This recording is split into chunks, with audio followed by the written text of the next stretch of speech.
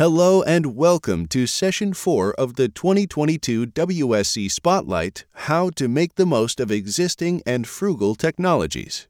We have an amazing array of experts on the topic, and the session is moderated by Tracy Woolbrink from the Harvard Medical School.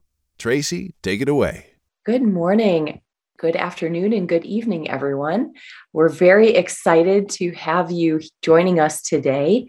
This next session is entitled How to Make the Most of Existing and Frugal Technologies. And we have a wonderful group of speakers here today that are going to be talking about a variety of different technologies that are used in the low resource environment. I have the distinct privilege of introducing our first speaker, Dr. John Knight. Dr. Knight completed his training at Sydney Children's Hospital and Guy's Hospital in London and went on to the Royal Alexandra Hospital for Children in Sydney, where he worked as a pediatric nephrologist and created the Center for Kidney Research. He's done a lot of incredible things in his life, and most recently is the managing director of Ellen Medical Devices, whose mission is to bring dialysis technology to the world, and won the Affordable Dialysis Prize. And we're very excited to hear about his point-of-care peritoneal dialysis, a cost-effective, greener alternative for renal replacement therapy. So welcome, Dr. Knight. Thanks for that introduction, Dr. Woolbrink, and thanks for the invitation to speak to you today at this session. As Tracy told you, I'm an academic pediatric renal physician. I work at the George Institute for Global Health in Sydney, Australia, as managing director of a medtech startup created by the George called Ellen Medical Devices.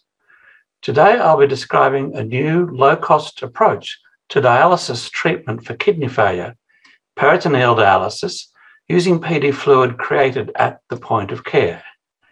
So, as I said, I trained as a children's kidney doctor, and for decades, an important part of my job was getting up in the middle of the night to stick a percutaneous PD catheter into the belly of a newborn baby for a few days of dialysis, often after open heart surgery. But this image I found online is of a premature baby who has acute renal failure due to sepsis, fungal septicemia, successfully dialyzed using small volumes of PD fluid until the kidneys recovered. The global peak body for kidney medicine, the International Society of Nephrology, estimates that there are 13.3 million cases of acute kidney injury annually, causing 1.7 million deaths.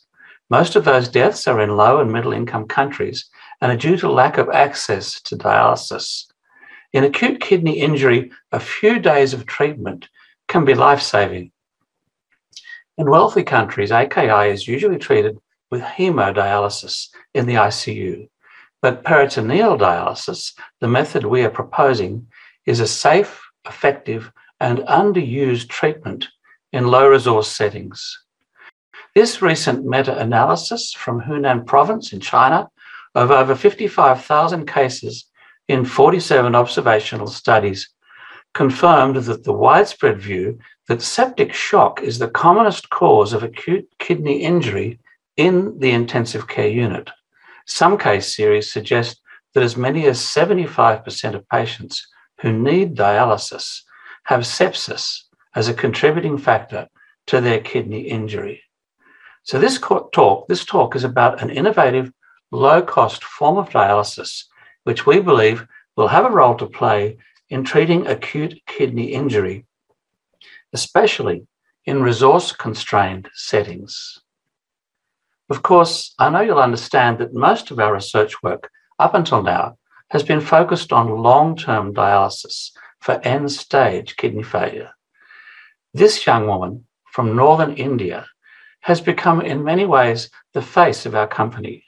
At just 38 years old, she developed end-stage kidney failure due to high blood pressure and started hemodialysis through the access catheter that you can see in her neck.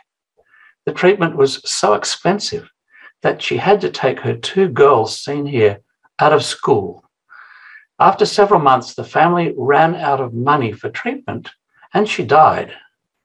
Before she passed away, she kindly allowed us to make a short YouTube video of her story, which you can watch if you like on our webpage, and I encourage you to do so. I like to start each of my talks with her story, because all the rest of the slides are about numbers. Of course, aren't all our talks about numbers, but behind every number is a preventable human tragedy like this one. And really, that's what keeps us going. Our project began with a publication from the George Institute in The Lancet in 2015, which for the first time estimated the number of patients around the world receiving treatment for end-stage kidney failure and projected those numbers into the future. So we estimate that today, 16 million people around the world need dialysis. 3 out of 4 of those 16 million people will die because they can't afford dialysis treatment. And they live in a place where, for them, the cost of dialysis is not covered by any health insurance system. As I'm sure you all know perfectly well, there are 2 forms of dialysis. Hemodialysis, or HD, where a filtering system cleans your blood for 5 hours, 3 times a week, and peritoneal dialysis, PD, where fluid is run into your belly by gravity and draws waste products out of your body by osmosis. You have to change the bag 4 times a day, 7 days a week, and each bag change takes around half an hour. It's a lot of work to stay alive. In the intensive care unit, the bag changes are done by the nurses until the kidneys recover. PD is portable and pain-free and can be done at home. It would be my choice if I ever needed long-term dialysis. As we've seen, PD can also be used in the acute setting in intensive care, particularly for children, but it works just fine for adults as well. But there are some disadvantages of PD as it's currently practiced. PD fluid bags are expensive and they're heavy. Each one weighs 2.2 kilograms, and they have to be trucked long distances to your home. They're manufactured in large, centralized factories using reverse osmosis purified water. So that means 6 litres of water are treated to fill just 1 2-litre bag. It's pretty wasteful if you're short of water.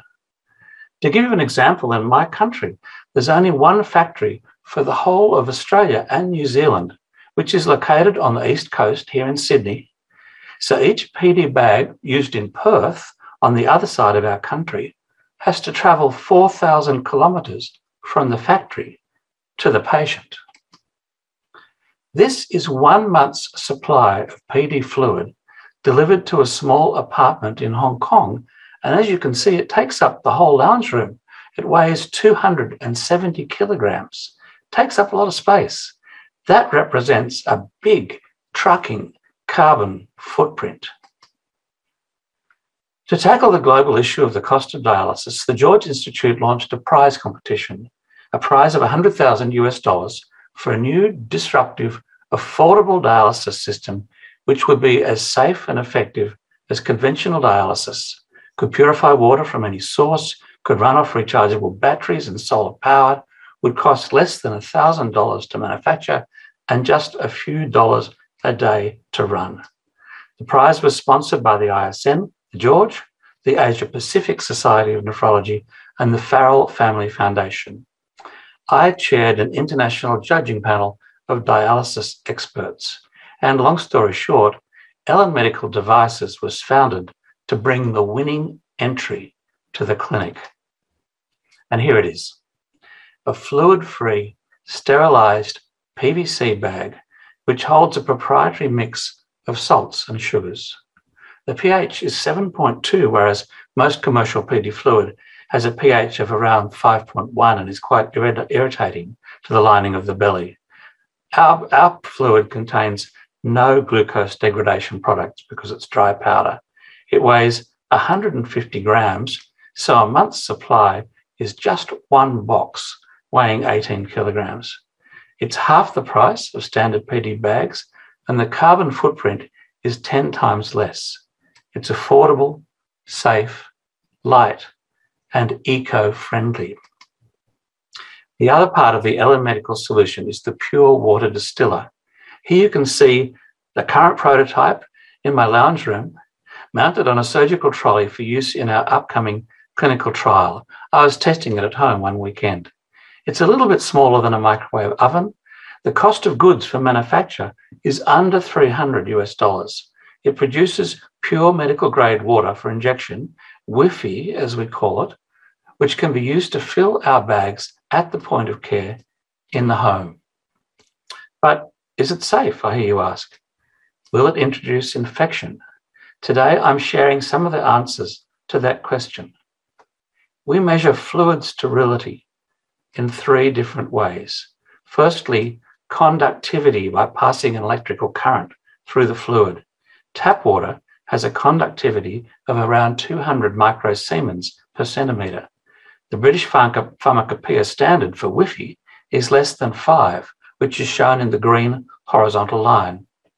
This graph shows 15 water samples measured in triplicate, 5 taken early in the 2.2 litre bag fill, then 5 more in the middle, then 5 more at the end, and they are all well below the target.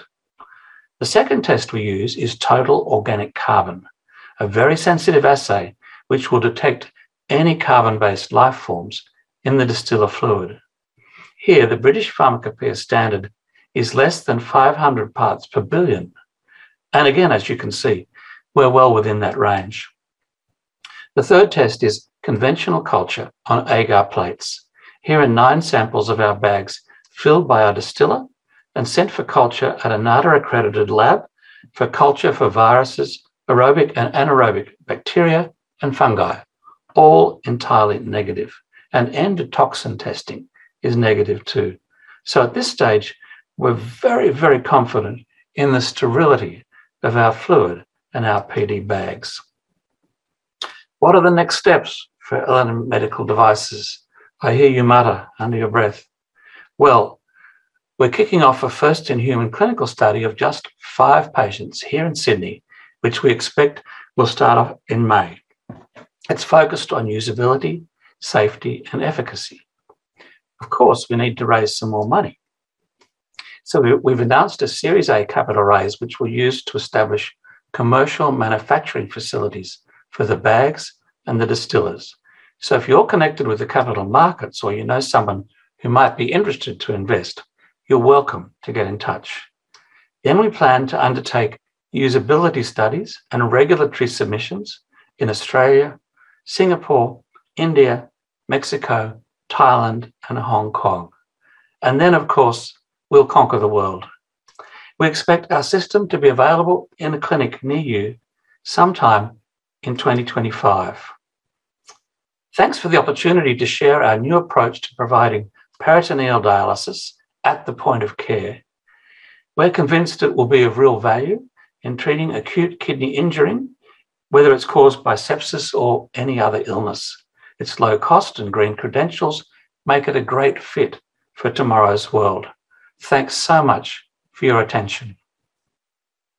Thank you so much, Dr. Knight, for sharing that exciting technology with us. I think it's an unbelievable reduction in the carbon footprint and just an incredible opportunity for our patients to do this in their home. I'm curious what you had mentioned, obviously, the risk of infection being a significant challenge that you're hoping won't be a problem. And clearly your preliminary data shows that really nicely. But do you envision any other challenges, such as access to water or anything else that you can imagine that you have been thinking about as any other additional barriers that you're worried about? Look, the main question will be usability. We're asking the patients to do more. We're asking them to prepare fluid in their home, and our usability tests will be focused on how easy it is for them to do that. They need to make 4 bags every day, and they'll change the bags. It takes about half an hour to change a bag. So it's quite an imposition, but then PD patients around the world are doing that every day already. Here in Australia, there are about 4,000 patients doing PD bag changes every day. We think that the advantages of making the bag in the home with our bags full of salt and sugar really will outweigh the additional work that is required. And the fact that it's so low cost and so easy to transport and is so easy to store for long periods of time will open up PD to a whole new sector of our world where right now they just can't afford it. I think that sounds absolutely incredible. And related to your usability, I was curious what your plans are for education, and who might be doing the training for these patients that are going to be using this as they think about using your device and using peritoneal dialysis as well. Well, you know, there's an old saying, don't boil the ocean. And there are already around the world clinics providing dialysis, hemodialysis, and peritoneal dialysis. There are doctors and nurses training patients in doing PD at home. We're not going to change any of that. A surgeon will still sew the tube into the belly. A nurse will still train the patients on how to do PD. They'll have to learn how to do a clean, no-touch bag change. They'll have to learn how to wash their hands carefully and wear a mask just like they do now. The part of the process we're changing is how the fluid is prepared. Everything else stays the same. And the fluid is prepared instead of in a big factory 400 kilometres away, 4,000 kilometres away if you live in Australia. It's prepared in your home on the kitchen table. And that's the one thing that we're changing in the process. Everything else stays the same. Fantastic. And I assume the bags are they looked very easy to manage. I assume that it's very easy for someone, even with low literacy rates, to figure out exactly how much water they must add. And I wondered if you could explain a little bit more about that. Yes, look, our distiller has a touch screen, and it's what's on the touch screen is symbols rather than text. Our first market we're interested in conquering is India, where currently 1.5 million people need dialysis, but only 150,000 are receiving it. So 1 in 10 are being treated, 9 in 10 are missing out. In India alone, there are 14 official languages. So having a language on the screen is a problem. So we're going to have symbols on the screen, start, stop. We're using the same metaphor as a music player. So there'll be a play and a pause button. It takes about 2.5 minutes to hang a bag, plug the bayonet into the distiller, and press go. Then you walk away, the bag fills up. It takes another 2.5 minutes to take the bag off the distiller when it's filled. Everything else is the same. We've done preliminary usability trials with patients here in Australia, which I guess are patients the same everywhere around the world. And they're reporting to us that this is very simple, very easy to use, and very comfortable for them. This clinical trial we'll do in Sydney, we'll be putting the distiller in the patient's home for a week and asking them to fill 20 bags over 5 days. And we will each day visit them and give them a usability questionnaire. So we'll have a lot more information about just how easy or hard it is to use in the average home. And we'll repeat that usability study in India, in Thailand, in Hong Kong, in Mexico, in rural and urban environments. And we're trying to make it very simple and easy to use, even for people who maybe can't read that well. That is wonderful. Thank you again for sharing this initiative. There's lots of really great chats thanking you for your initiative. So that is fantastic. And we're going to move along to our next speaker. And our next speaker is Dr. Louise Thwerts. She is a clinical researcher and member of the Emerging Infections Group at OUCRU. She's an associate professor in the Center for Tropical Medicine and Global Health at the University of Oxford and an honorary consultant at Oxford University Hospitals Trust. Her research focuses on the care of the critically ill child, critically ill patients in resource-restricted settings, and she has been spending much of her career doing research on tetanus. And her current role is thinking about ways to improve the care of critically ill patients using new technologies for the diagnosis, treatment, and rehab following diseases. She's also an expert consult to the World Health Organization and is providing recommendations to the group of the European Society of Intensive Care Medicine. So we're very excited to hear Dr. Thwerts' presentation on wearable devices for sepsis care in low resource settings, getting past the noise. Thank you very much. Welcome. Thank you very much, Tracy, and hello, good morning, evening, afternoon, everybody. So this is a Frugal Technology session, just to remind us all really what are the main challenges in providing good sepsis care in lower resource settings. These are identified by mainly ICU physicians at a recent event we had in Ho Chi Minh City. Access to care may be different in lower resource settings. There tend to be better care in more urban centres, and yet a lot of the patients are quite remote and rural in their locations. Cost of care obviously is a factor. And importantly, I think lack of staff and limited training often of those staff is very important, as well as obviously equipment and infrastructure. So I'm going to be talking about wearables and how they might help with these problems. What do I mean by wearables really here? I'm talking really of devices centered around measuring pulse oximetry and ECG. And essentially, they may be able to help really in the whole sepsis journey, from early diagnosis through management, and then even rehabilitation and recovery, maybe adding active sensors such as gyroscopes and accelerometers into that phase. But essentially, the devices we look at can measure SpO2 heart rate, but they can also sometimes measure temperature as well, calculate or measure respiratory rate, as well as the actual waveform analysis as well. They're usually connected via Bluetooth to mobile devices or through the cloud to computers. And essentially, there's been a lot of talk recently about wearables, but I did a quick PubMed search the other day, and you can see there are articles cited back to 1945. But really, until about 10 years ago, these were all auditory wearable devices or hearing aids. And over the last 10 years, there has been a huge increase in the number of publications, but again, mainly around other devices, fitness trackers, those kind of things, rather than the devices we're talking.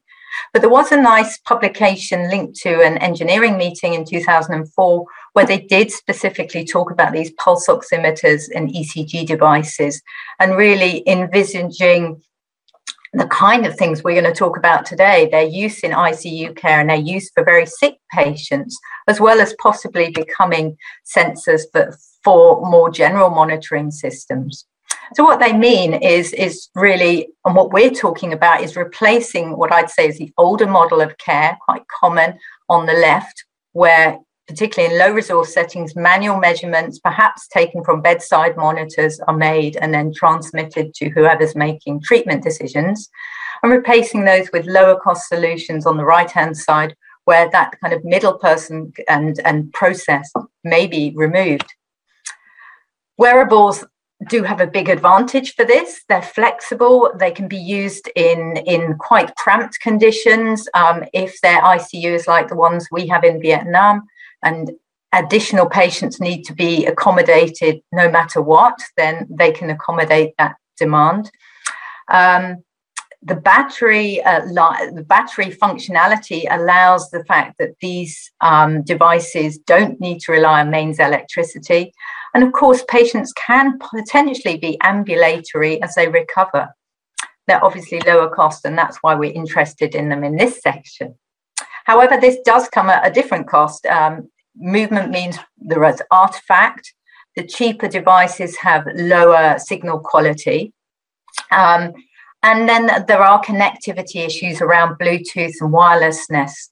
And because obviously we need to look after very sick patients with these, it's important that these devices are properly accredited and approved before we use them for clinical care.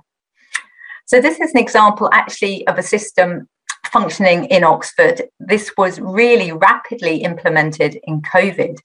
It consists of wearable devices of an ECG patch and a pulse oximeter connected to a bedside tablet, but then going through to a more distant monitor where staff could visualize patient data.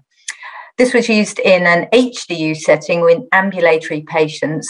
Compared to a lot of low resource settings, it was really well staffed, 4 or 5 nurses and 3 or 4 doctors for 19 rooms or 19 patients. And it was, as I said, it was put in very rapidly.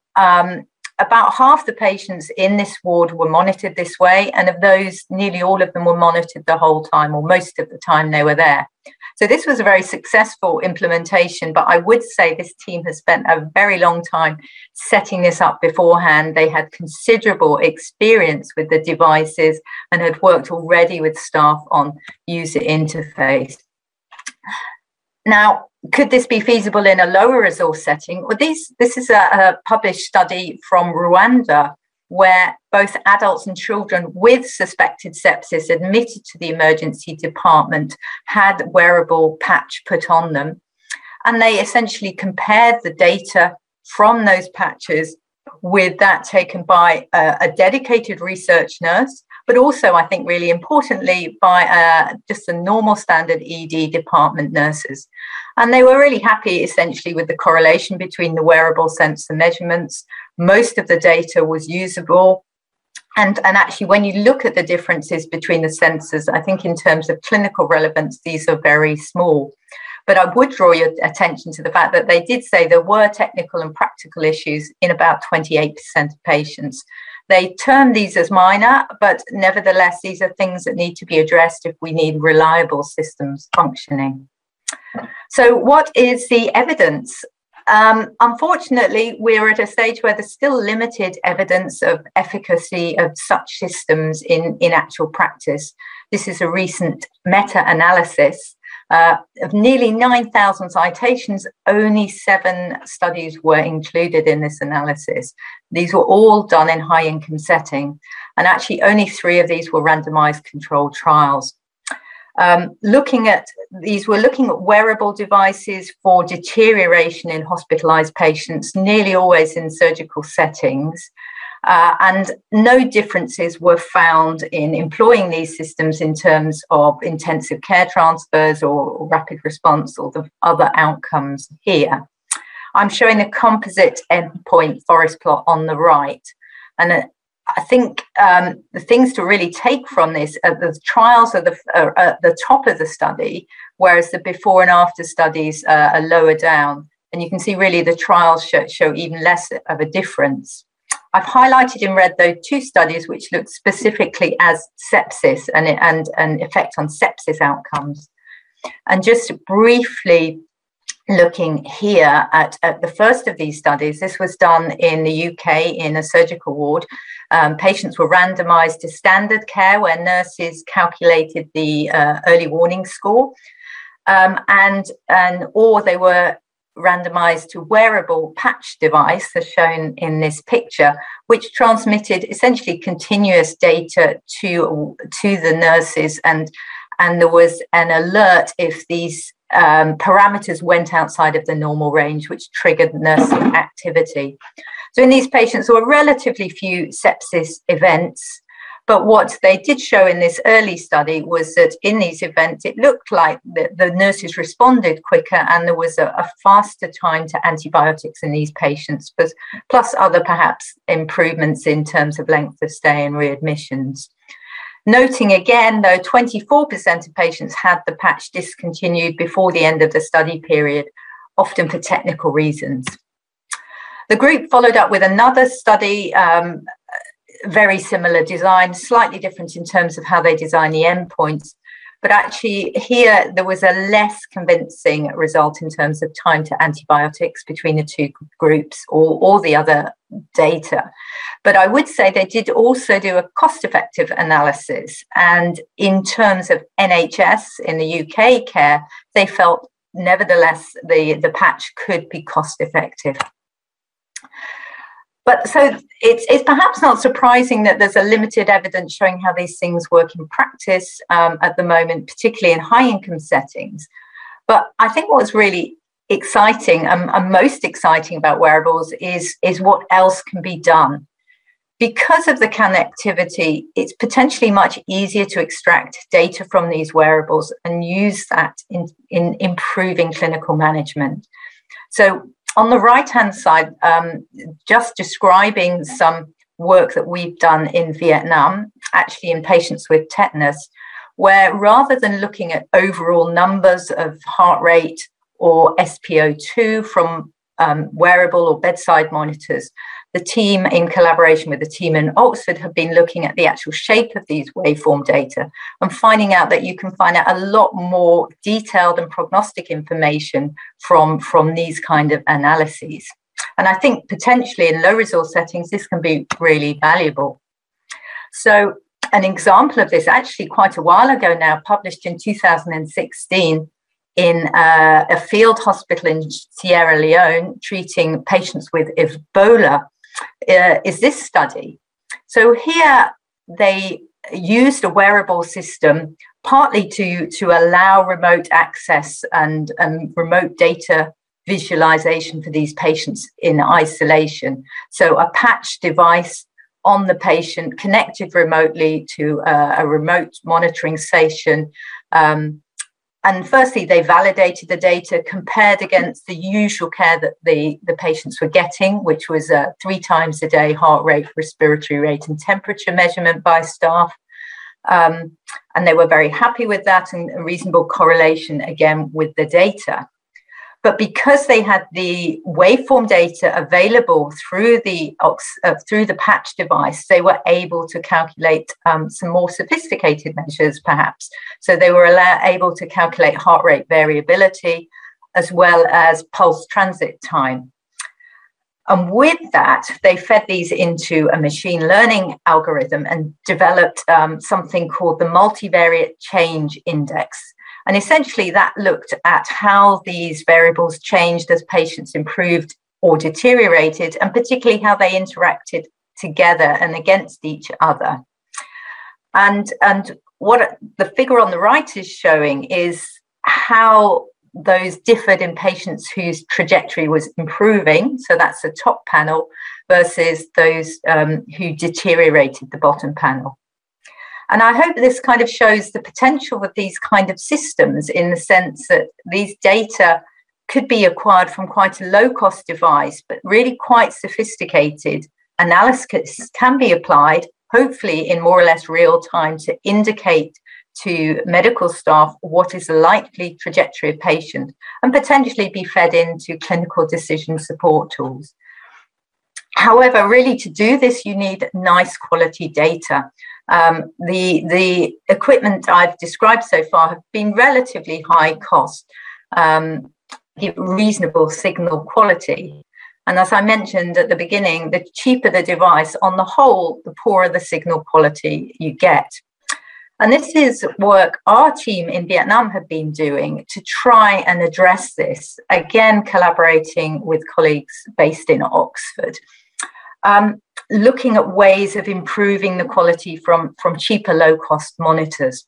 So some of this work has again been done in patients with tetanus, comparing low-cost pulse oximeters. So the one in the picture here costs about $60 or $70, so that's considerably cheaper than the state-of-the-art ICU monitors, which we were comparing the data against. And we looked at ECG data and pulse oximetry data, having essentially cleaned it using something called bandpass filtering. And what we then did is calculate the heart rate variability parameters. The reason we did that is we know they're quite useful prognostically, and also you need quite a nice clean either ECG or pulse oximetry signal to be able to calculate those accurately. And the figure on the left is showing essentially the comparison between the heart rate variability data between the cheaper wearables and the expensive monitors. And actually, hopefully you can see that the pink and the blue from the two different devices more or less overlaps, and that mechanism is really seeming to be helpful. An extension of that work has been now to build in some automated signal quality tools, and that's all available open source if people are interested, where ECG and PPG signals can be fed into these quite simply, and a nice quality index can be achieved. And we've shown recently that using these devices in COVID, very good signal, and these methods, very good signal quality has been achieved. So really coming to the end of the talk, I hope it's fairly clear that we are still quite early on in terms of using wearables in sepsis and critical care. But I think there's a lot of potential with these systems, particularly the extra things that we potentially can do with the data. And that's of benefit throughout the world, but especially in the low resource settings. There's a big need for clinical trials and ways of scaling up these systems, at the same time keeping them affordable. And that links very much with the need for regulation. At the moment, the regulation is lagging far behind the technology and the development, not just for the devices, but also as we start to build in these algorithms and want to use them for actual clinical decision support. So really, that's the end of my talk. I'm very happy to take questions if there's time, and thank you for your time today. Wonderful. Thank you so much for that incredible talk. There are a couple of questions in the chat, and the first question is related to the use of the technology for ICU patients as compared to the wards patients. And if you see there being a roll out for the patients that are on the wards that might be sick and might need to be recognized and be transferred. Yeah, absolutely. And I think that in high income settings, that has quite rightly been the focus a lot of the work so far, because there's enough equipment and staff within the ICUs themselves, and identifying patients earlier in the ward is seen as really important. There are some more studies, I haven't had time today to show them in some more recent ones, but generally showing that there is a useful role there. And that particularly if the data can be used in a more sophisticated way, these systems can outperform kind of conventional early warning scores. Fantastic. And the second question is, how about integrating early warning score systems that are tailored to specific wards and patient populations within vital sign devices, which allow for direct point of care intervention? And another important point to raise is the efficiency of including connected devices connected to the EMR and a streamlined workflow based on the hospital-specific care protocols. Sort of one question together.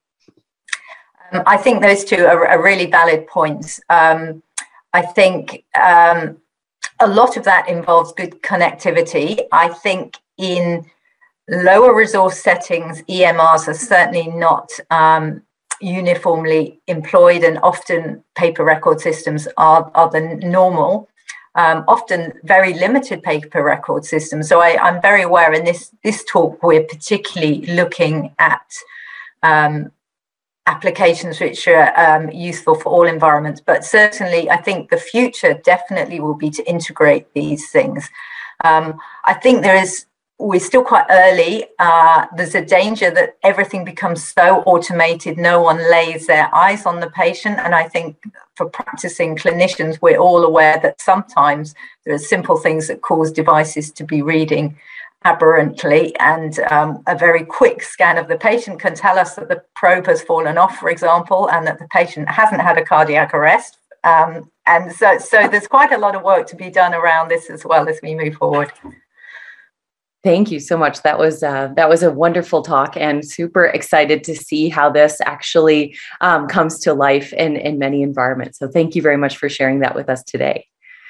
We're going to move on to our next speaker. Dr. Rishi Kamaleswaran is a assistant professor at Emory University in the Department of Biomedical Informatics, Pediatrics and Emergency Medicine. His research is on machine learning and analyzing trends in data to predict onset of deterioration of critically ill patients. So a really nice follow-up to our last presentation.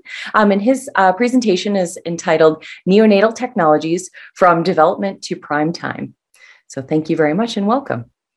Thank you so much. I appreciate having the opportunity to talk about this exciting topic.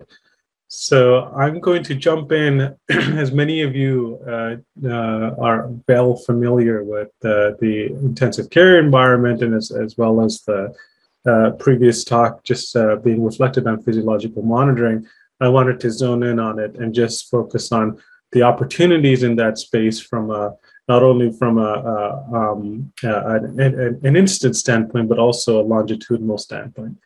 So a typical neonate that's admitted to the NICU will be attached to a variety of monitoring devices, each of which samples significantly granular data at various degrees of sampling frequency. The ventilator, for instance, can collect data upwards of 500 data points every second. The electrocardiogram and the arterial lines collectively can sample upwards of 1,500 data points a second. The IV pumps, the oxygen saturation monitors, the incubator, the warmer, all of these can produce significant data points every second, which are vastly underutilized. So just in a conservative sense, if we just took all of this data and just computed, aggregated them as a vector over time, we would see that there is upwards of 43 million data points that are being recorded per patient per day. As we know, in routine care, much of that data is aggregated down to a set of vitals that are entered into the electronic medical record or onto paper charts, and that results in a significant amount of information loss. One of the opportunities that many of the urban teaching centers have been utilizing is the infrastructure to capture the data and allow for that data to be archived such that we may be able to run machine learning and AI technologies to learn from historical events wherein sepsis or multi-organ dysfunction or cardiac arrest has happened, to better understand whether we can identify predictors in the data. One such method has been utilizing streaming data, taking that streaming data and applying something called event stream processing. And this has been a technology that has been around for several years, over a decade now, starting with the very famous IBM Infosphere Streams system, which then transitioned to an open source Apache Spark, Apache Storm system, and so on. So fundamentally, what this allows from a technological standpoint is the ability to take data as it arrives, versus in contemporary databases, data is often stored, bucketed, and then at fixed intervals, queried to generate results. This is a different paradigm in such that data is constantly queried so that results are always being generated, and some computational analysis is performed after the continuous analytic result to generate what we call meaningful actions or meaningful terms. So one of the case studies in which I want to highlight was work that we started doing early on in identifying neonatal sepsis and neonatal spells.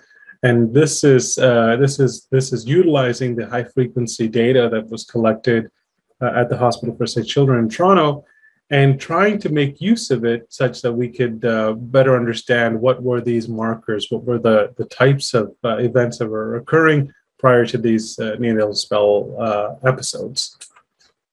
And we had defined a number of approaches, one of which was called relative and absolute alerts. Relative alerts were, as the previous speaker had mentioned, if suddenly you see arrhythmia as an alert that comes up, is that something that is to be expected from prior, what we call these entropy events, or is this something that suddenly shows up and maybe it may actually be artifacts? So keeping track of absolute and relative events was important, and we were able to do that by continuously sampling that high frequency data. Apart from that, we had some rule-based clinical adjudication wherein different spells were, or the broad category of spells were further categorized into specific events, such as central spells, vagals, and different apnea events, and then general desaturation, general bradycardia, and so on.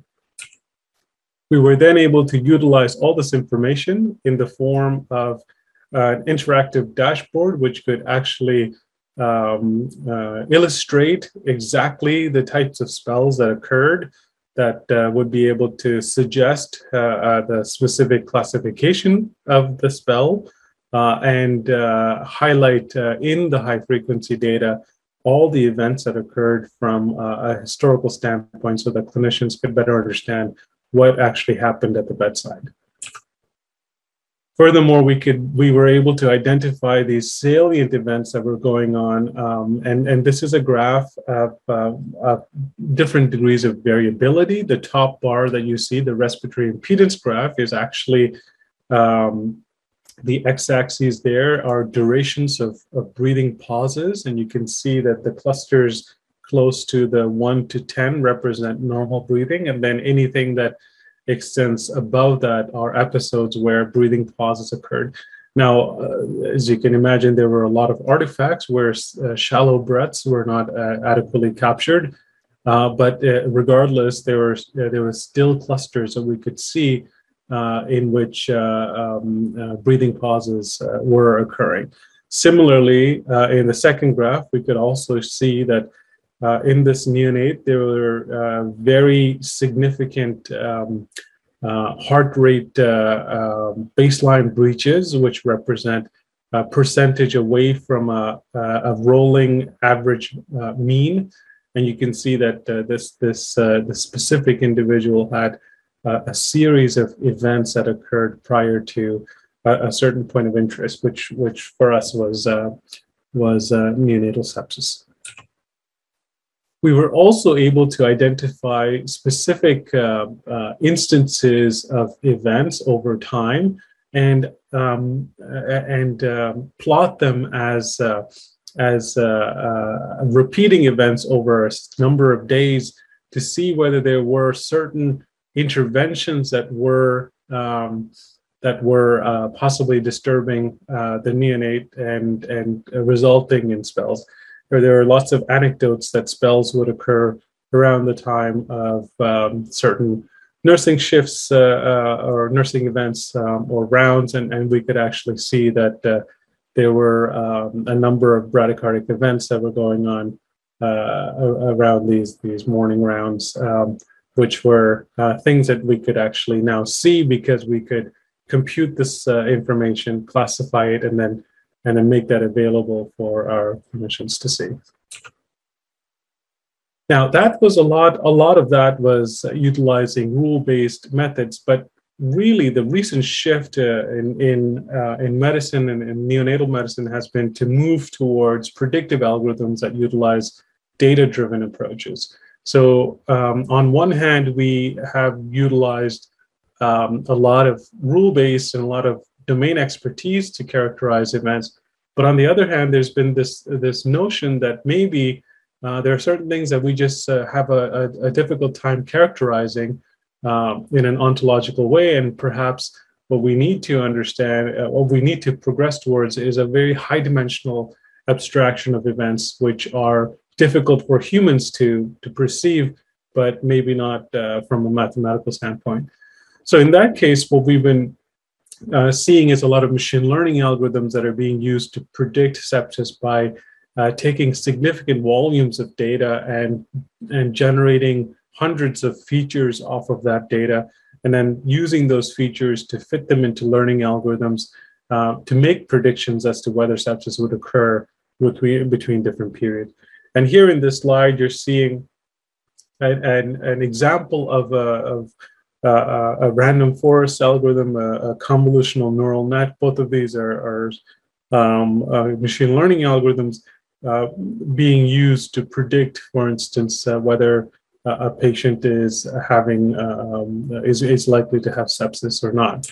And in this case, we utilized clinical adjudications. So these are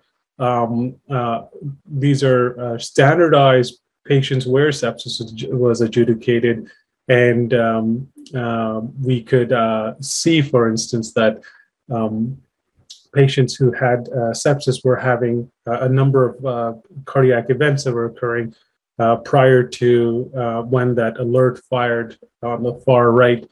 And we were really utilizing data in the early segments of this episode to predict that onset. And what we were seeing was that machine learning algorithms were largely doing well in identifying these episodes with fairly good specificity and sensitivity.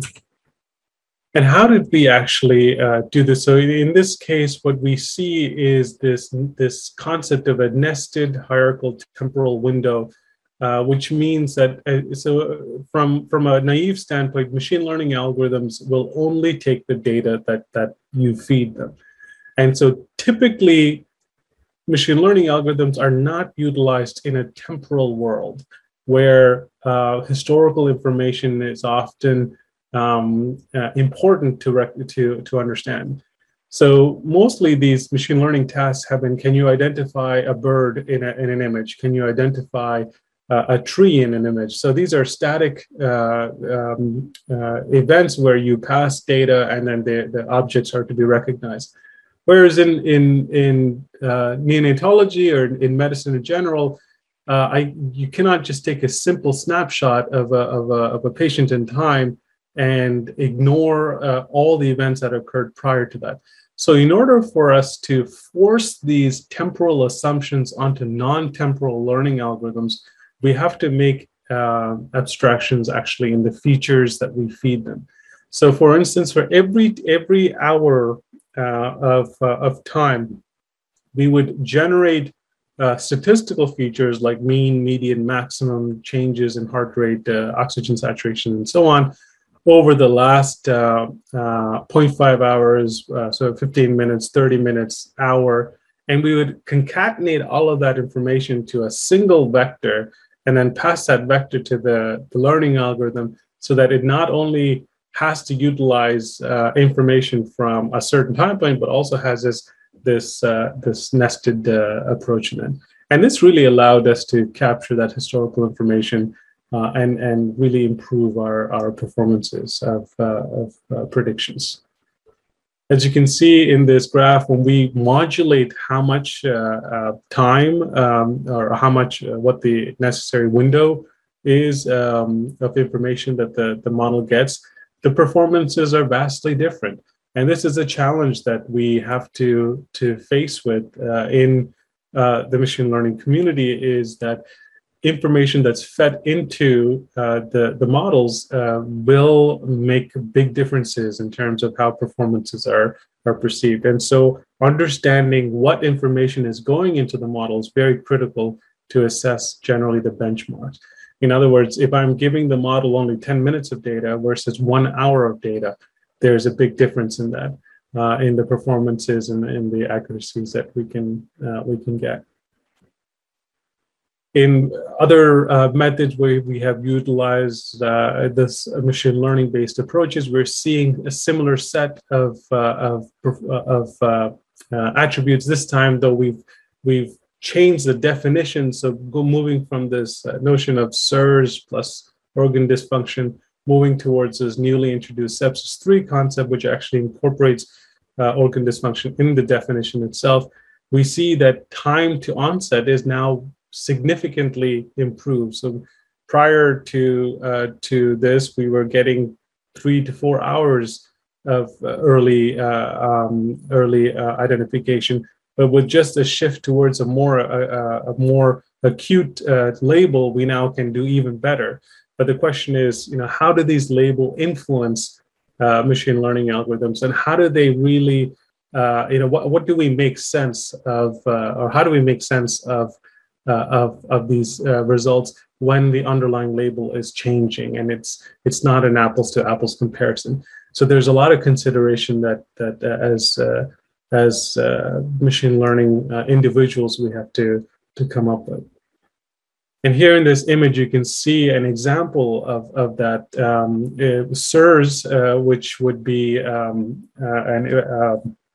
much earlier non-specific variable, would have picked up a patient almost 20 or between 16 to 21 hours before, based on just heart rate and respiratory information. But because now we introduce the sepsis 3 concept, it's actually identifying these patients up to a day later. Moving on to the next stage of how we utilize. So the previous sets of slides suggested that we utilize data that we already have. And now the interest really is in miniaturization and wearable technologies, as mentioned earlier, and identifying more advanced features. So we no longer want to just take heart rate or just take oxygen saturation or blood pressure. We're actually interested in the interactions that occur among the different physiologic systems to generate more sophisticated features like pulse arrival time, pulse transit time, slope transit time. A lot of these multimodal features which characterize physiology better. So we can possibly identify things like vasodilation, vasoconstriction, and changes in cardiac and vasomotor function by integrating data. So just not simply looking at derived instantaneous measures, but really looking at holistic physiology itself. And that's been driven by the words like Michael Pinsky and Gilles Clement and those at the University of Pittsburgh, by utilizing machine learning and AI to create these abstractions, which I think would be a very exciting next step for how we utilize physiologic data in machine learning. And things like what we see here are examples of that. So in this figure, what you see is just a pulse oximeter estimating blood pressure based off of the ECG and TPG data. You can see initially that the pulse oximeter overestimates. So the red is the estimated blood pressure curve, and the blue is the actual real curve. You can see that there's an overestimation, especially on the diastolic component. But after introducing machine learning methods, you can see that the approximation really comes down, it's still not perfect, but it's definitely getting to that point. Similarly, you see how simple pulse oximeter information can also be utilized to estimate respiratory information, how much, what the degree of apnea is. And you can see here that there are significant correlations from these features that are being used to what we see. In other segments or abstractions, you see multi-scale entropy, which is another source of information, actually differentiating different degrees of ARDS amongst patients by utilizing signals and characterizing not only the acuity of their condition, of their possible respiratory system, but also how these patients can be phenotyped into different groups much earlier than clinical suspicion. And as we move towards these in high fidelity data points, we now can suggest that these data points can actually be used in clinical medicine for identifying and clinical decision making. So, example here is where we utilizing just heart rate variability and abstraction from the ECG and PPG, we could actually separate viral sepsis from all-cause bacterial sepsis. So this is very exciting data, and we're hoping to progress on this. And again, based off of utilizing these high-dimensional data, we can actually see that there's actually unique signatures amongst these cohorts. So in those who have viral sepsis, for instance, you start to see very different signatures of these standardized markers, whereas those with bacterial sepsis seem to have a very different trajectory. So these are all evidence that suggest that there's much for us to use in this data, and we're just kind of getting to that point. So that's the general sum of what I wanted to discuss, and I'd be happy to take any questions that may have. Thank you so much for that incredible talk. Clearly, a ton of work is going into to this. I just have one question for you.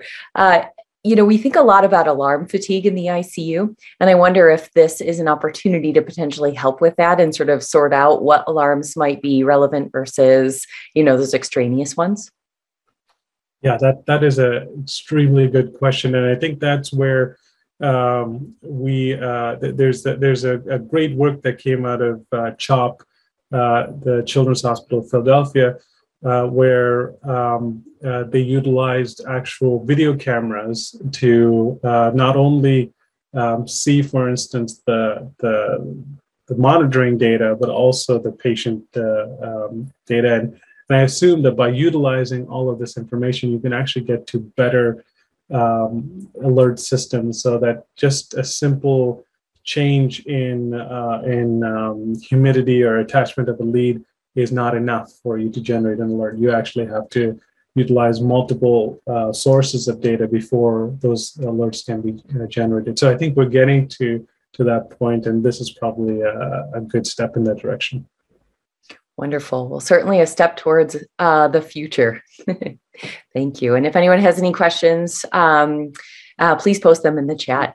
We'll move on to our next speaker, Dr. Mark Ansermino, who is the director of the Center for International Child Health and a professor, researcher, and clinician in the Department of Anesthesiology, Pharmacology, and Therapeutics at the University of British Columbia.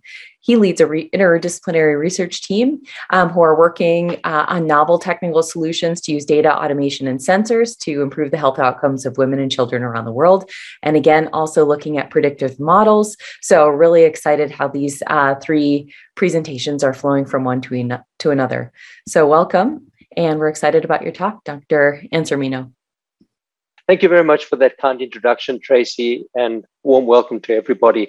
Yes, this is a follow-on, and I think a little bit more of a clinical talk on clinical implementation of how models will look in clinical practice.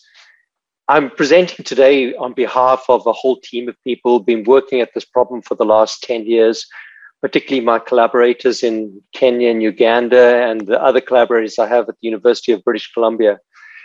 And our focus has really been to look at sepsis in children and to focus really on quality of care and how we can use data-driven approaches to improve the quality of care.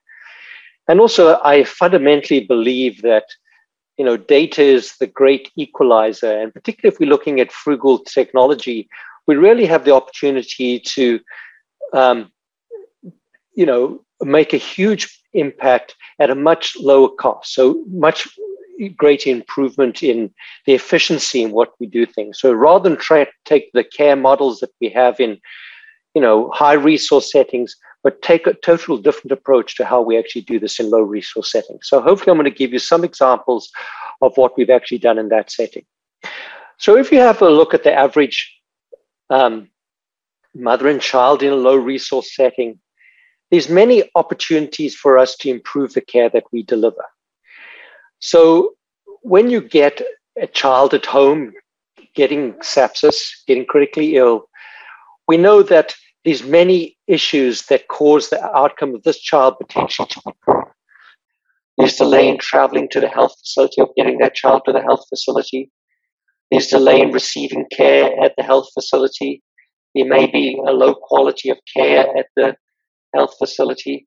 And what we've learned, particularly in our research, is that's really only half of the problem, because the other real problem is what happens to this child now that may have recovered from that acute episode, but is certainly not totally well again. And we all know that these are still extremely vulnerable children How do we get those children back into the community, not only in the acute term, but also in the longer term, looking at developmental problems that happen in children after sepsis. So we have an opportunity with data-driven approaches to look at many of these issues. And the key concept about all of this is that can we collect information, and we collect information typically at the time of admission, and this is demographic information combined with some clinical vital signs and other clinical information. Can we predict the particular vulnerability of this child? And the importance of predicting this vulnerability is that instead of trying to provide the same care to everybody, can we target each individual child to their level of vulnerability or their level of risk? And by doing this, we can be much more efficient. So rather than taking the traditional public health approach where we treated everybody the same, can we target those children that are most vulnerable? And this is really the essence that we have taken in what we call our SMART QI, or Smart Quality Improvement approach. And as we mentioned in this journey of mother and child, we have focused really in this at looking at the facility at this stage. Obviously, these approaches, and we'll realize these are complex health systems that we are working in. And most of what we're doing, and we begin to realize this more and more, that improving outcomes is not really about the data. It's really about changing the systems that we're managing these children in. And that's really the important thing for us to actually be able to do. And so I'm going to talk about two programs that we've got going. The one is called Smart Triage, which is a data-driven triage approach. And the other is Smart Discharges, which is looking at the children who leave the facility that we say, that, as I said, is a major problem. So triage is something that we all know is how we prioritize care to the sickest children. And we know that in sepsis, it's critically important for us. Time to treatment is critically important. Even an hour of delay, we know, can significantly increase the risk of poor outcomes. But also we know in discharges that these children are not sent home cured. These children are still extremely vulnerable, some more than others. And we need to have some interventions that we can do for these children, both in the short term, but also in the long term, to make sure that these children survive. So for the Smart Triage program, this is how it really works. We have a mobile application that has a data-driven application. So we've collected data on thousands of children, and instead of developing the usual early warning score, this is more a machine learning approach to integrating data that assigns a priority to a child based on this demographic information and clinical signs. And from that, we can prioritize this patient. And what we're able then to do is really to make sure that the sickest children get seen first. But this needs to be integrated with the quality improvement program within the facilities, because it doesn't magically fix things if all of a sudden we label somebody as being a high priority. We've got to make sure that that facility has the resources to be able to treat that child, that has the antibiotics, that has the trained staff and these sorts of things. So this is really the approach that we have taken with this. And this program now, we've got nearly 20,000 children that we've built these models around. We've implemented this now in 4 facilities, and we'll be doing another 3 facilities by the end of the year. And we've really shown, statistically significant improvements in clinical outcomes, both in time to treatment, but also in length of stay and mortality, and as well as very significant economic benefit. So this is definitely an intervention worth doing, simple data-driven approach, but needs to be combined with this in this environment of quality improvement. This is combined with this clinical dashboard. As we said, this is part of the quality improvement program. This is how we get information to the people who need it, to the clinicians, to the administration staff, to the nutritional team. So everybody is able to get additional information, be able to provide the highest quality care. Okay, so this is the Smart Discharges program, which really means that we, the child gets admitted. At the time of admission, we triage the child. We assign their vulnerability risk associated with that. All children get some education, all families get some education. But those children at the highest risk get followed up in the community. And we make sure they get connected back down to the local community health worker, as well as to the nearest community. And in a feasibility trial that we actually did using this approach, we showed that we certainly had many more children being referred back to the facility because these children get sick again. We saw an increase in hospital admissions, but we did show a 30% reduction in post-discharge mortality, even with the simple intervention of follow-up and counseling. So these are just some approaches that we've used to actually be able to do this. And if people out there are wondering how they can be involved in this, we have an organization called the Pediatric Sepsis CoLab that is focused on engaging as many people as possible and being able to do these prediction models, because obviously these models are going to be different in different contexts. And within the CoLab, we are happy to provide tools that will support people to be able to do this. We're able to help people build applications themselves or provide open source. All our data and applications are provided open source. And also obviously providing mechanisms whereby we can standardize how this data is collected, but also, as mentioned earlier, some of the regulatory challenges that we're going to face as we implement some of these models into clinical practice. There is you can go to our Dataverse site if you want to have a look at what data is available there, what other resources are available. And this is just to show that there's a number of collaborators that we have around the world who are using similar approaches to treating children with sepsis. And thank you, everyone. And I apologize for my poor internet connectivity. And please feel free to contact me if you have any other questions. I'm happy to take some. Wonderful. Thank you so much. That was an incredible presentation and a large number of people that are working on this as in your CoLab group. So fantastic. I just had one question for you. You know, I think related to triage and the amount of individuals that it may take to sort of use the system. You know, even in the best, most resource environment, the triage system is quite chaotic. And I'm curious, you know, to use the system, do you think that there are any limitations? Does this usually require an additional healthcare member to be monitoring that dashboard and looking at all the patients that are coming in? Or is I'm just kind of curious how automated the system is and how it can really help those healthcare professionals that are on the front line that are trying to do lots of tasks all at the same time? Thanks, Tracy. And you appreciate that in many facilities, triage is not done. So yes, it does require somebody in the healthcare facility. And in fact, in most of these facilities, we just take whatever, you know, it's a simple application. We really use 8 predictors that enable us to, you know, parameters that we need to collect to be able to do this prediction. So, you know, we will use student nurses or nutritionists, anybody we can do to actually help do the triage. But you'll find in these systems, it's just amazing the amount we learned, even by just we have a color-coded lanyard that we actually put around the child. It actually has a Bluetooth tracking device that goes to the dashboard as well to actually be able to track the child. But even the simple act of putting that changes the system.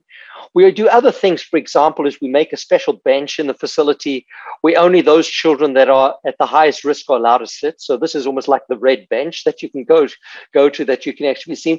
So these other very practical things that we can actually see that this can happen. But this, as you said, doesn't get rid of the chaos that happens in many of these facilities. And that's where this whole thing of quality improvement comes in. So how do we make sure that children don't wake at the lab for 2 or 3 hours, which is a common thing, or get stuck at the pharmacy, or, you know, families will disappear from the facility. So all these other things are really major challenges that we need to deal with as we implement these within a quality improvement framework. Wonderful. Well, thank you so much for that amazing talk. And we will move on to our final speaker. Dr. Liz Yukas, who is a radiologist with a special interest in infectious diseases and tropical medicine. She works at the NHS in Liverpool with the African Research Collaboration on Sepsis at the Liverpool School of Tropical Medicine. Her work focuses on point-of-care ultrasound and is working in Africa looking at the potential role of point-of-care ultrasound there. So really excited to hear her talk entitled The Strengths and Limitations of Adopting Technology for Sepsis Management in Low and Middle Income Countries. Lessons learned from experiences with point-of-care ultrasound. So welcome. Thank you. Thank you very much for inviting me. And yes, I'm very pleased to be able to share some of the experience we've had adopting existing technology, and in this case, that's point-of-care ultrasound in the sepsis management, as you mentioned. As you said, I'm a radiologist. I work with Worldwide Radiology and in collaboration with the African Research Collaboration on Sepsis. They have just completed a large cohort study in sepsis patients, and our work is a small sort of pilot sub-study in that. Dr. Croyles is one of the members of the team here. He's an infectious diseases consultant, and he's done all the data analysis related to this work.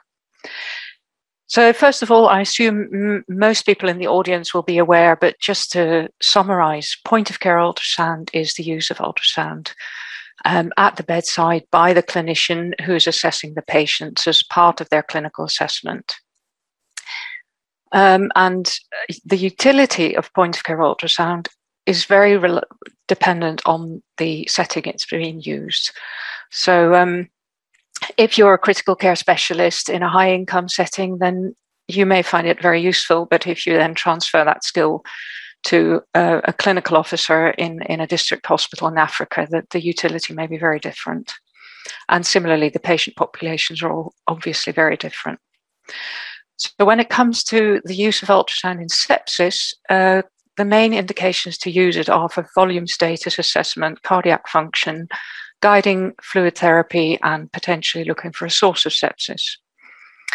And I know there are a lot of strong proponents in favor of point-of-care ultrasound in the management of these patients in high-income settings, but I know there are also some more skeptical views. And in high-income settings, large trials are currently underway to see if this question can be resolved.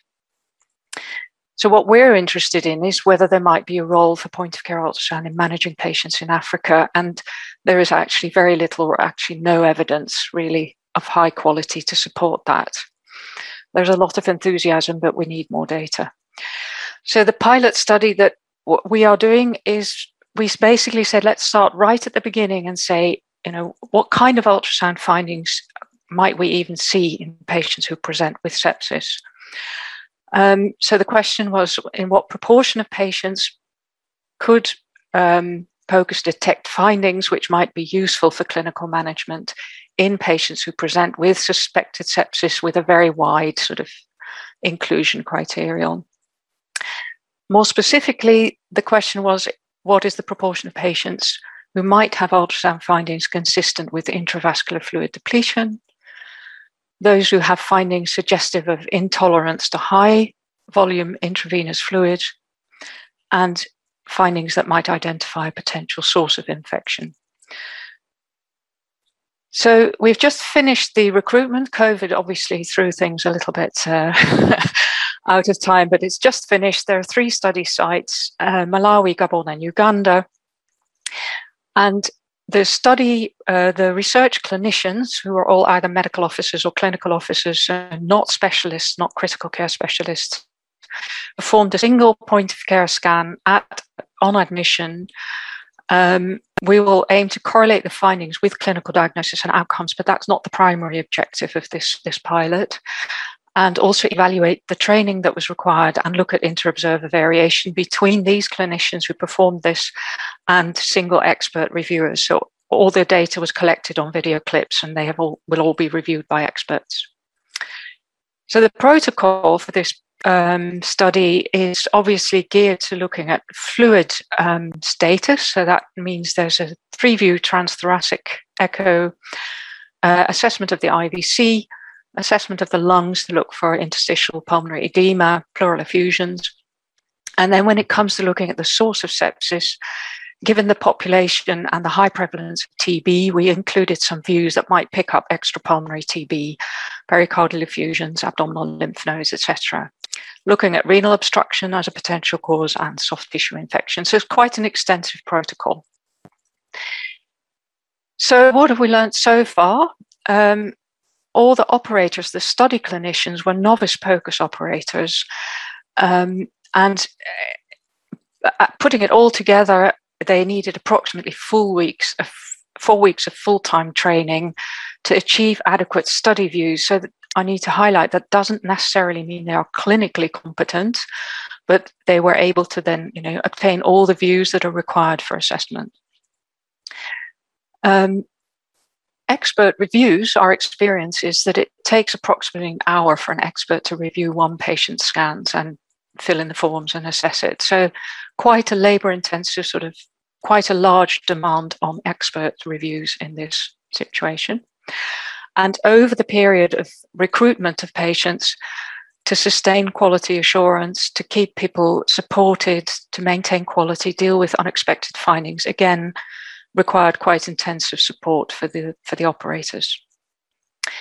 And then just briefly, when we look at some of the findings, and this is very preliminary, but this is only from the cohort in Malawi, looking at the rating of image quality. So the views that were obtained, what does the expert think of the quality? And you can maybe not unexpectedly see that the cardiac views, approximately 10% were of inadequate quality to make an assessment, whereas towards the bottom of the table, the lung views were pretty much all of good quality. And I think since COVID, we all know that lung ultrasound is relatively easy to learn and apply, and cardiac scanning is much more difficult. And then the more interesting part is what are the findings? And for that, we would go by the expert reviewer's opinion. And you can see that in approximately 16% of patients, there were findings to suggest there may be pulmonary edema, characterized by 3 or more bilateral B lines, and 6% of patients who had evidence of poor cardiac contractility, both of which might make you a little bit cautious for your high volume fluid management. In total, that's approximately 22% of patients. Looking at the potential source of infection, this is a cohort of patients who were admitted to hospital. They were sick enough to have to go to hospital in Malawi, where there is a high prevalence of HIV and of TB. So it's not unsurprising that there is a 35% rate of patients with findings suggesting that the underlying cause for their sepsis might be TB. So putting that all together, if we're talking about strengths and limitations of adapting this technology into that environment, it's an existing technology, so we don't have to do much to roll it out. It is increasingly being used for pregnancy, for antenatal scanning in emergency medicine. It's portable, the costs are coming down. So there are a lot of benefits. In this particular cohort, 30% of the findings suggested it might be helpful to guide your fluid management. And in 35% of patients, you might actually find the etiology of sepsis. But I think we are looking at quite a lot of limitations because this is a complex protocol for septic patients. Interpreting the findings in the context of other clinical parameters, the utility being so dependent on context. If you've learnt in one place, it may not at all be applicable in another. This is a very specific population. It's labor intensive, and not just to teach people to assure the quality, but also for the actual operator. I was just, the previous talk about triage, it's incredibly busy. And do you really have the time to integrate this into your assessment? I'm not sure. I think we would have to look at that. I think at the end of this study, if we've got the data from the 3 sites, if we feel, if there's a discussion, people might feel that it is worth exploring whether the benefits outweigh these limitations, we'll need much bigger validation studies looking at patient outcome. And they are going to be expensive and require a lot of investment, not just financially, but also in manpower to make that happen. And I think that may be one of the limitations. This is going to be really hard to do, but it might be worthwhile. So, of course, this is like everything else, a team effort. This is the whole team from all the different sites. This was our first training program we did roughly 3 years ago now. And I'm personally really looking forward to the presentation, maybe at this conference, by one of the PhDs from one of these sites, who will be able to present the final outcome of all the sites put together. So thank you very much. Yeah, well, thank you. This was an incredible presentation, and I think just highlights the potential for this technology that's cheap and can be deployed all over. And as you mentioned, I was curious about the same thing about the education and teaching. And I'm curious if you have any thoughts about how best to integrate that into teaching. The things I was wondering about is, could it be part of the routine training for clinical officers and physicians that's rather than a 4-week intensive training spaced over time, to maybe, deploy a train the trainers model to get this embedded into culture. And I'm sure you guys have thought a lot about that. And I'm curious where you see the best opportunities for teaching and training to be. Yeah, I think that's a really good suggestion. I think, first of all, we still also in the other applications, I think we need the data that this is really actually worth doing, because but say with those studies do show it has an impact on patient outcome. I agree. I think integrating it into their training, but those training programs are already very overloaded. So if we can show that it's valuable across different indications, not just for sepsis, but also for the acute trauma patient that walks in through the door, the child with an acute abdomen. I mean, there are other indications where it would be useful to have this skill and take it across the board. One of the things I've been thinking about is whether you train certain people to a higher level, like have a clinic, have a sort of an imaging or an ultrasound add-on module for clinical officers, so that one person or 2 people in a clinic are more expert, rather than trying to spread it across the entire profession. There have been some studies and some people who have done this, where you have a sort of one-stop shop, that you have 1 or 2 people in your clinic who can actually do this for multiple different indications. I think that might be more feasible. Yeah. That makes a lot of sense. And I think that's an incredibly thoughtful approach to sort of thinking about, first, is this reasonable? And second, how do you go about teaching that? And there's a lot of comments in the chat that are thanking you and that are really excited about seeing the results of the final study. So thank you very much for sharing your work with us. And I think with that, we're going to close the session here. And I just wanted to encourage everybody in the audience to visit our website, sign the World Sepsis Declaration, follow us on social media, and a big thanks to our supporters and sponsors, as you can see here on the screen. And thank you all to our presenters for taking the time out of your busy days to share your incredible innovations with all of us. So thank you, everyone, and have a nice rest of your day. Thanks for listening, and thanks to everybody who helped putting this together. Session 5 will be out next Tuesday. See you then.